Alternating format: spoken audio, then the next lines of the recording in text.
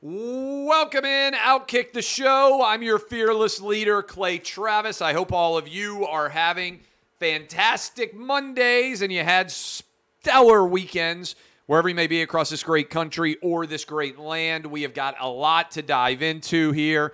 And then I have to go and hop on with the Fox News crew here for a bottom of the hour hit, also scheduled to be on with Sean Hannity tonight. But college football playoff, TCU going up against Georgia. I'm on Georgia minus the points. Line is right around 12.5 or 13. I think the Bulldogs win by double digits. If I had to take the over or the under, I also would dive in on the over. Not 100% sold on how well the Georgia defense has played, either against LSU in the national championship game or certainly against Ohio State. But I think with all this time to get ready, and given how well Stetson Bennett has been playing, he's 28-3 as a starter, has won a bevy of games in a row. I believe we are sitting now at 15 straight wins for the Georgia Bulldogs. I think they make it 16-0, win their second straight national championship. I like Georgia to win big in tonight's final game of the college football calendar. So that is good news there. Looking forward to watching it. We'll certainly be breaking down everything surrounding this game from out in L.A. tomorrow. A couple of other things out there. Aaron Rodgers, late last night. It felt like the way he left the field. You guys can correct me if you felt differently, but I put up a poll. Around 30,000 of you voted, and the vast majority of you believed that Aaron Rodgers was done in Green Bay. Now, this doesn't mean necessarily that he is done overall, because I think there's still a possibility, maybe even a probability, that he's going to play with someone in the future. But I feel like his tenure in Buffalo is done. It wouldn't even surprise me if he announced that he was going to retire in the short term before changing his name, changing his mind and moving on. By the way, breaking news literally coming down right now as we are speaking. Damar Hamlin has been released from the hospital and has returned to Buffalo. Again, breaking news that is happening right now. His doctors in Cincinnati are having a press conference as we speak. But the news that is out there, Damar Hamlin has been released less than a week. Remember, he had the issue on Monday Night Football. Less than a week since the incident actually happened. Remarkable recovery. Damar Hamlin has been released from the hospital in Cincinnati and has returned to Buffalo, which is an incredible thing, I would imagine, for the Buffalo Bills. And it brings to mind what I wanted to say. If you watched the games on Saturday and Sunday, as I did, Damar Hamlin, the scene in Buffalo, if you are a Bills fan, more power to you. If you're a casual football fan or you're a fan like me and your team has been eliminated from playoff contention, I don't see how you wouldn't at this point be rooting for the Buffalo Bills and Damar Hamlin. The way that he scored, the way the Bills scored to begin the first play since he was carted off the field and nearly died, kickoff return touchdown against the Patriots. Incredible scene for anyone who was watching this game live. You really can't make it up sometimes. And I would argue that Damar Hamlin, in the way that he has united the entire American sporting public, feels like the antidote to the entire Colin Kaepernick era. The whole Kaepernick era was about trying to be a victim and to slice and dice victim culture. And I've always said this, and sometimes people are still stunned by it when you bring it up. I wish that nobody ever had to get shot by police, right? I'm very anti-death, as I've made it clear for a long time. But did you know that 75% of people shot and killed by police are white, Asian, and Hispanic? Just 25% of people shot and killed by police are black. I think that blows people's minds. if Colin Kaepernick really wanted to protest police shootings, I've said this for years, why not protest all police shootings of all races? It would have fundamentally changed the trajectory of that story. Still, kneeling during the national anthem would have been very controversial, but at least would have been a unifying protest. What I've seen from the Damar Hamlin situation, it feels like Damar Hamlin's medical condition brought people together in the NFL in a way that I've never seen in a modern era. Probably the most that I've seen people united in the NFL since 9/11, honestly. And if you think about that, it is really refreshing to see white, black, Asian, Hispanic, everybody coming together, regardless of what your religious background is, seeing everyone praying together as we did. It is what sports is supposed to be about. Over $8 million raised. Everybody, for Damar Hamlin's charity, everybody came together, and it felt like extended a hand in welcome and fellowship in a way that I have not seen in the NFL since 9/11. It is the single most unifying event, and I thought it was incredibly gratifying. That's a generation ago since 9/11 happened. This is what, to me, sports can represent. It brought us all together in common fellowship, and I give immense credit to everyone who was involved in helping for that to occur. So, having said that, now that we know Damar Hamlin is going to be okay and he's been released from the hospital, I think it's important to know exactly what happened to Damar Hamlin and how could he be helped going forward by using him as an example, not only for his own health, but also for other people out there who might face similar health-related conditions.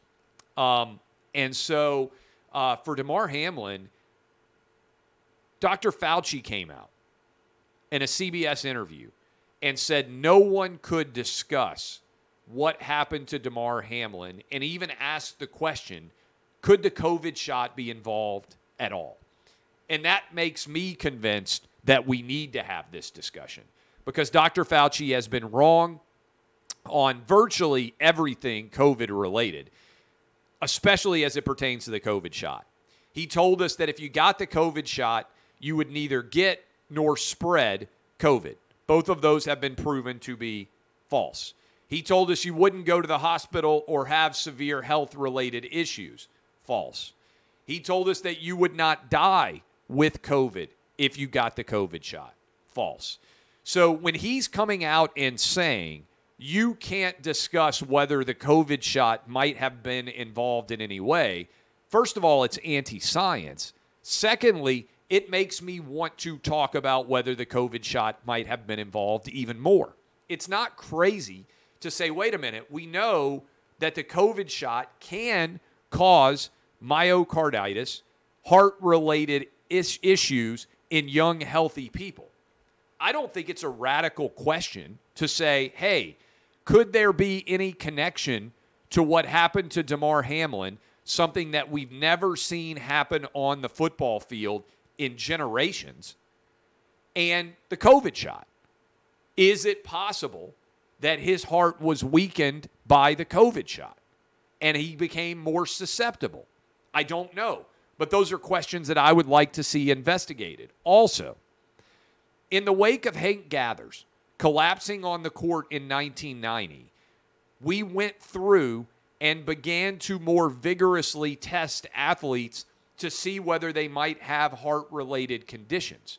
That is, we didn't want Hank Gathers' death to occur in vain. We wanted to learn from it. And there are probably people walking around today who are alive because of what we learned from the Hank Gathers incident. What can we similarly learn from the Damar Hamlin incident so that we prevent this from happening in the NFL, college, or high school ever again to the best of our abilities? All of these things, I think, are really important to investigate. And when Dr. Fauci or anyone else in a position of authority says to you, you can't ask these questions, you can't raise that as an issue, those are the questions that most need to be asked. And those are the issues that most need to be discussed. I don't know what the reason was why Damar Hamlin had this health outcome, but I do think this is an important discussion that we need to be having on a national level. And I don't think that Dr. Fauci should be able to shout down that conversation by saying it's unacceptable to discuss. And I would just say to everybody out there, anytime somebody says you can't ask that question, you can't have that discussion, those are oftentimes the most important discussions to have. That's what we've been being told about COVID for years. You couldn't question whether schools should shut down. You couldn't question whether vaccine mandates made sense. You couldn't question whether kids needed to wear masks. You couldn't question whether young people even needed to get the COVID shot. All of the data reflects that those are the exact debates we should have been happening. And the fact that we did not have them is a failure of our marketplace of ideas. A failure of our marketplace of ideas, which I'm going to dive into in a deep way tomorrow. As I am sitting right here, I'm going to leave this on the counter. You can see this, the White House COVID censorship machine. I'm going to discuss this in earnest tomorrow because I think it's an important revelation about clear First Amendment violations that have been occurring at the behest of the Biden administration. And I'm going to explain in a long form exactly why all of this is so important. But I've got a hit coming up on Fox News, so I don't think I'm going to have time to do it today. We'll be right back. Don't go anywhere. I'm Clay Travis, and Outkick the Show is going to keep right on rolling. Several other stories that are out there. Texans blew the number one pick. Lovie Smith has been fired. So is Cliff Kingsbury, by the way. But the Texans blew the number one pick. The Bears get it instead, thanks to their win over the Indianapolis Colts. A Hail Mary from Davis Mills, a two-point conversion to win. I believe the final score was 32-31. Knocks the Texans now down to 2, elevates the Bears to 1.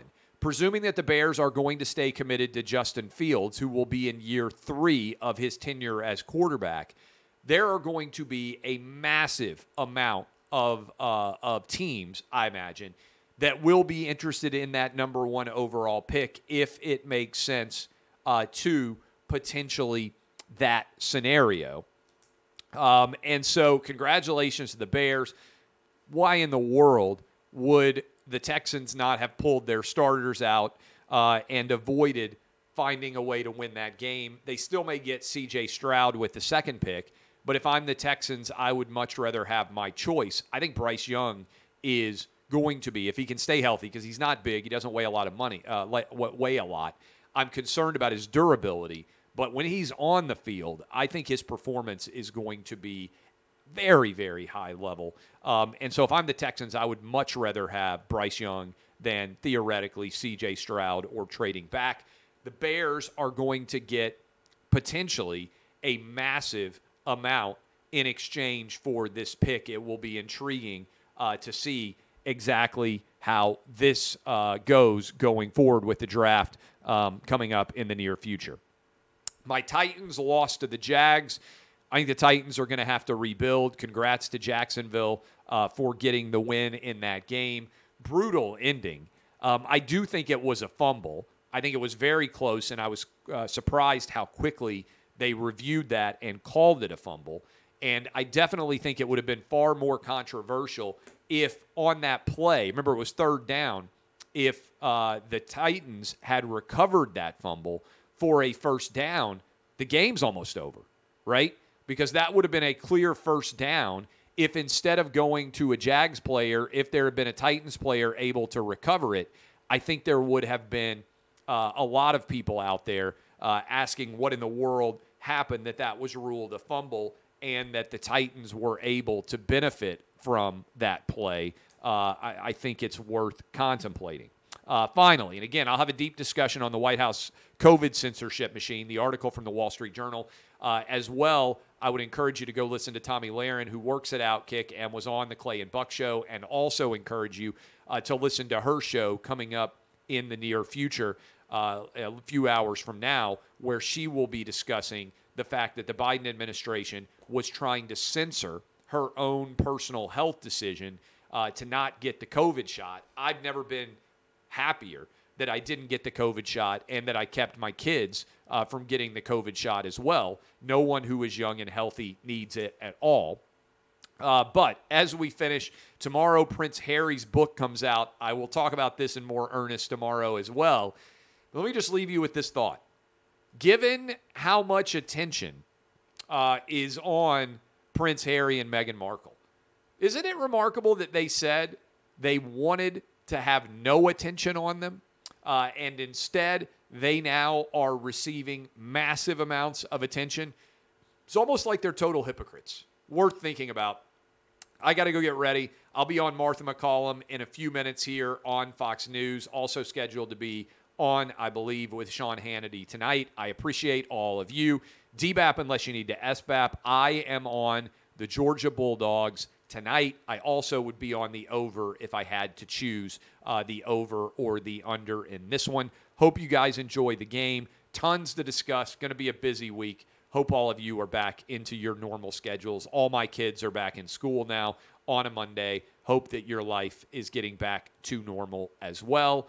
As always, DBAP unless you need to SBAP. I am Clay Travis, and this has been Outkick, the show.